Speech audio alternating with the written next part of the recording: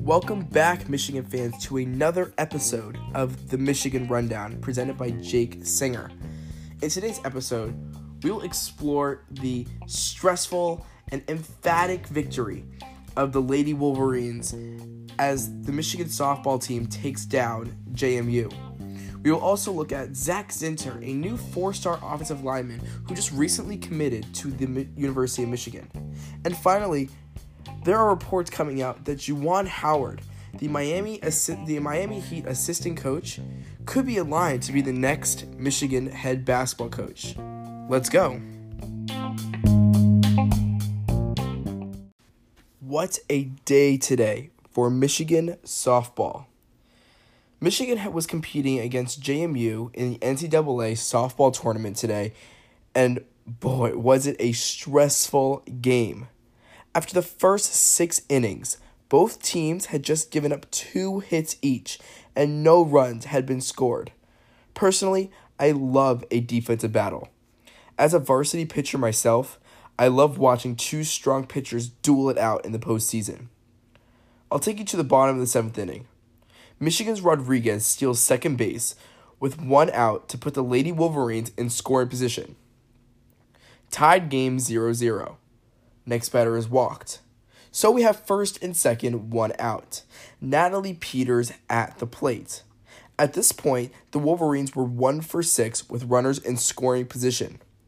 Peters sadly makes that 1 for 7 as she pops out to left field. Lexi Blair, the freshman, comes to the plate to win the game for the Wolverines. And she strikes out. So we go to extra innings.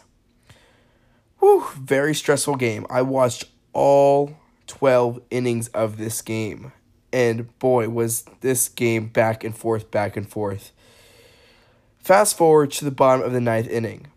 Hannah Carson hits a leadoff double to start the inning for the Wolverines. The next batter puts the bunt down and leads Carson to third base. After a pop-out, the leader of the team, one of the 5 seniors, Faith Canfield, steps up to the plate. Sadly, Canfield couldn't get the job done and end the game, so we go to the 10th inning. Bottom of the 10th, Peters gets walked to start the inning for the Wolverines and then steals second and third base on 1 throw due to a throwing error. Our next batter gets walked, so first and third, 2 outs, bottom of the 10th inning. Will this be the time where we pull out the win? We put on the first and third steal, and we're successful in getting our runners to second and third. But, yet again, we strand 2 more runners in scoring position. So then we must fast forward to the bottom of the 12th inning. Peters pulls off a double to start the inning off for the Wolverines. After Lexi Blair struck out swinging and Alex Sobczak flied out to center, will Madison Uden finally end this game? She does. She delivered the winning hit to end the 12-inning marathon with a 1-0 victory over the JMU Dukes. Michigan's Megan Bobian held James Madison to 5 hits while striking out 12 batters and walking only 2 in 12 innings. I wish I could have these kind of stats in my games. JMU's Megan Good only gave up 7 hits while striking out 8 and walking 6 over 11 and 2/3 innings. Again, amazing stats. Most of the time, when you only give up 1 run in a game, you win that game.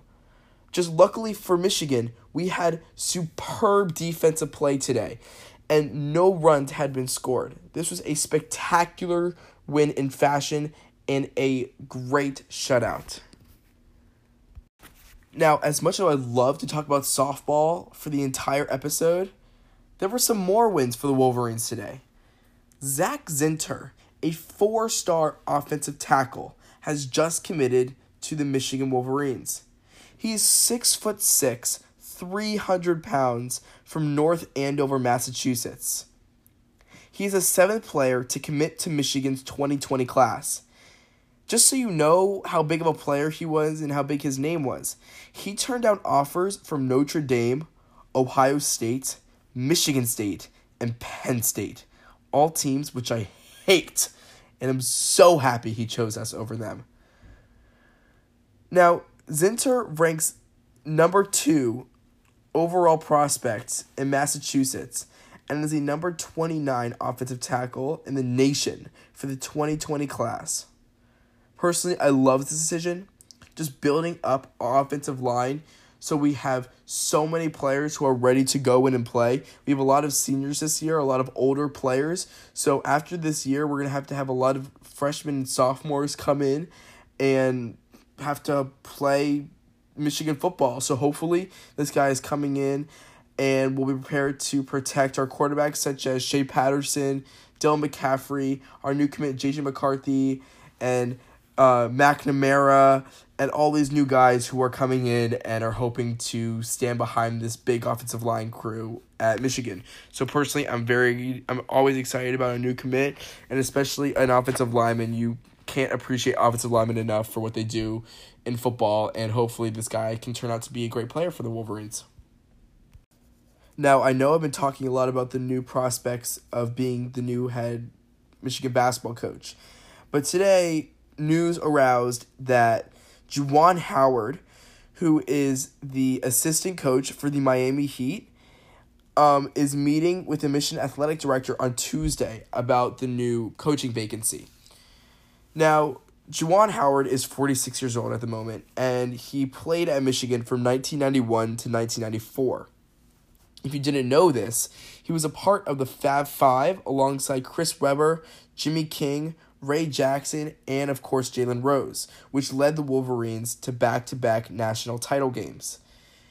He then went on to a successful 19-year career in the NBA and won 2 titles in 2013 and 2012 with the Heat before he became an assistant coach with Miami in 2014. Now, you might be thinking that Howard never coached college basketball, so what makes him the right guy to come in and coach the Wolverines? Well, although he did not coach college basketball, he was the head coach of Miami's 2016 Summer League teams in Orlando and Las Vegas, and had spent time helping develop Heat big men Hassan Whiteside and Bam Adebayo. Now, especially Hassan Whiteside has become the franchise player for the Miami Heat, and has definitely grown as a player since when he was in college. So this just shows that Juwan Howard has the potential to take in these young guys who are not fully developed yet and really work with them to make them the best basketball players they can.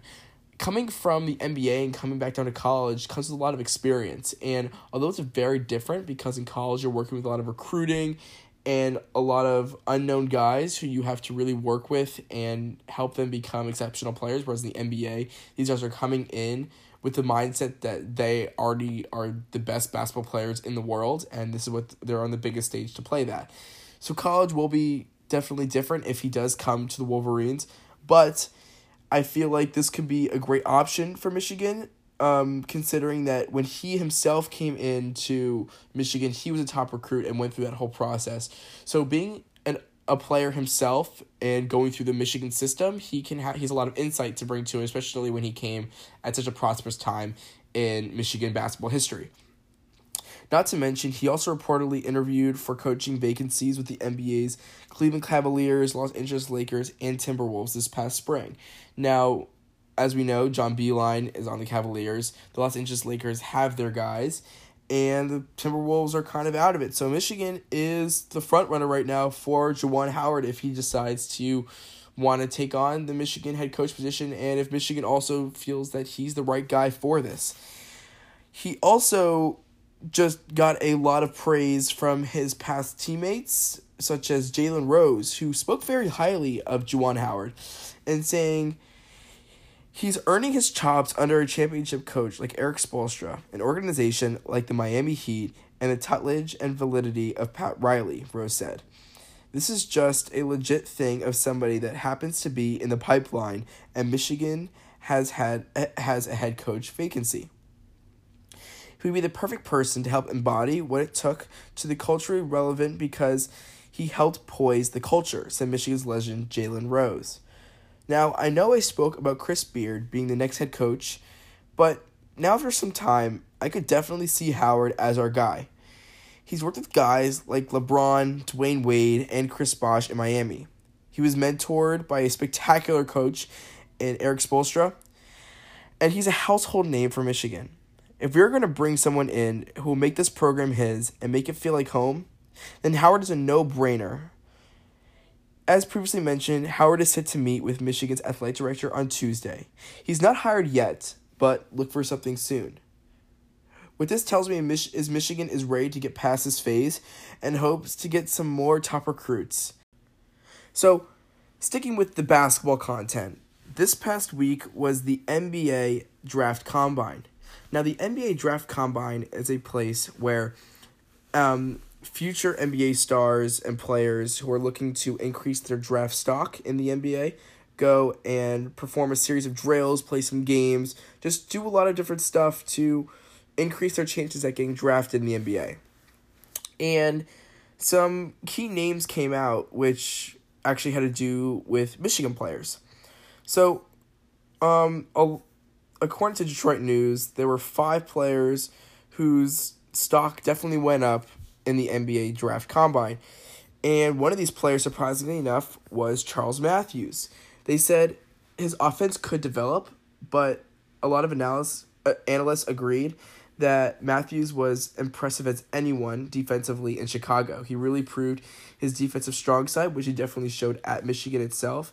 And he was very comfortable in his hometown. As we know, Matthews is from Chicago. He said he was very good with the press, answered a lot of questions relating to Coach Beilein's departure from Michigan, and then let his defense do a lot of the talking on the court. I'm very happy for Charles Matthews. He was one of the only players on our team last season who could really create a shot for himself. He didn't need the pass from Xavier Simpson to score points, and I know he had his injury, but when he was on that court, he made himself known. And although he didn't always have the ball, he was always being heavily guarded because whenever he did get that ball, he could do something with it. So good for Charles Matthews. I really hope that he could increase his draft stock and get drafted pretty high in the NBA and eventually make it to the big stage and play on a regular basis, like a lot of Michigan players have proven they have done. Now, that being said, sadly, there were some players whose draft stock had been falling, and sadly, Jordan Poole was one of these players. They said that the shooting drill numbers were good, but that was to be expected. What Poole needed to do was go out and show his game translated to the NBA by playing against other prospects in the scrimmages. The unwillingness could be a mistake, like many believe him leaving Michigan was too. So, supposedly Jordan Poole had refused to play in a lot of the scrimmages in the NBA Draft Combine, and there are some pros and cons to that. Some pros to that are, you know what he's done in college, and you've seen him on the big stage, so why would he need to go out now and perform like he is? Now, I don't know if he has been working all off-season like a lot of these players have been, or if he's kind of been slacking a little bit and therefore he doesn't feel like he's prepared enough to play in these scrimmages. But it's very interesting to me because I felt like Jordan Poole was that guy who is very cocky and very, very out there and probably would take a competition against anybody. So the fact that he is not playing in the scrimmage really surprises me, and I don't blame NBA coaches to question this and wonder to themselves that his unwillingness to play might just be now translating into everything he does. First of all, leaving Michigan unexpectedly, and now not wanting to play in the scrimmages to increase his chances at getting drafted. So we'll really have to see how this plays out for him going into the NBA draft and seeing if he could land a spot on a team. Now, that being said, he doesn't have to get drafted to go to an NBA G League team, but for a guy like Jordan Poole and leaving school early and everything, I think his best case scenario is getting drafted and at least earning some more money that way and becoming a big part and a key role of any NBA team he gets selected to. Very little news on Iggy Brazdeikis at the moment. I know he spoke to the extent of John Beilein and his decision at leaving Michigan, but when more reports come out, I will definitely keep everybody posted. That being said, look for Charles Matthews to get drafted, hopefully in the first round, and if not, definitely the second round. And we can still hope for the best for Jordan Poole, and that coaches will look and executives will look over what he had done in the combine and still take a chance on him to be a player who makes big shots and big moments, not afraid to put that ball in the hoop, not afraid to drive into the basket, and just be an all-around player for whatever team he gets drafted to.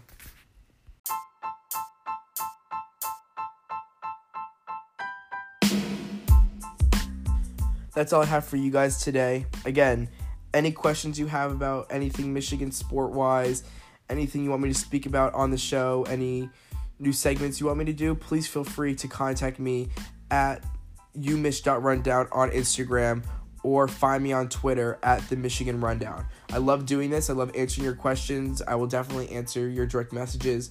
So please feel free and don't be hesitant to hit me up and ask me anything you want to know about Michigan. I'm always willing to talk about Michigan in any circumstance. So with that being said, thank you guys for listening to today's episode, and I'll be back very soon. Hopefully right after the new coach is announced, maybe Juwan Howard, maybe not. And just stay updated and stay tuned to what's to come with Michigan news. Thank you. My name is Jake Singer, and I'm out.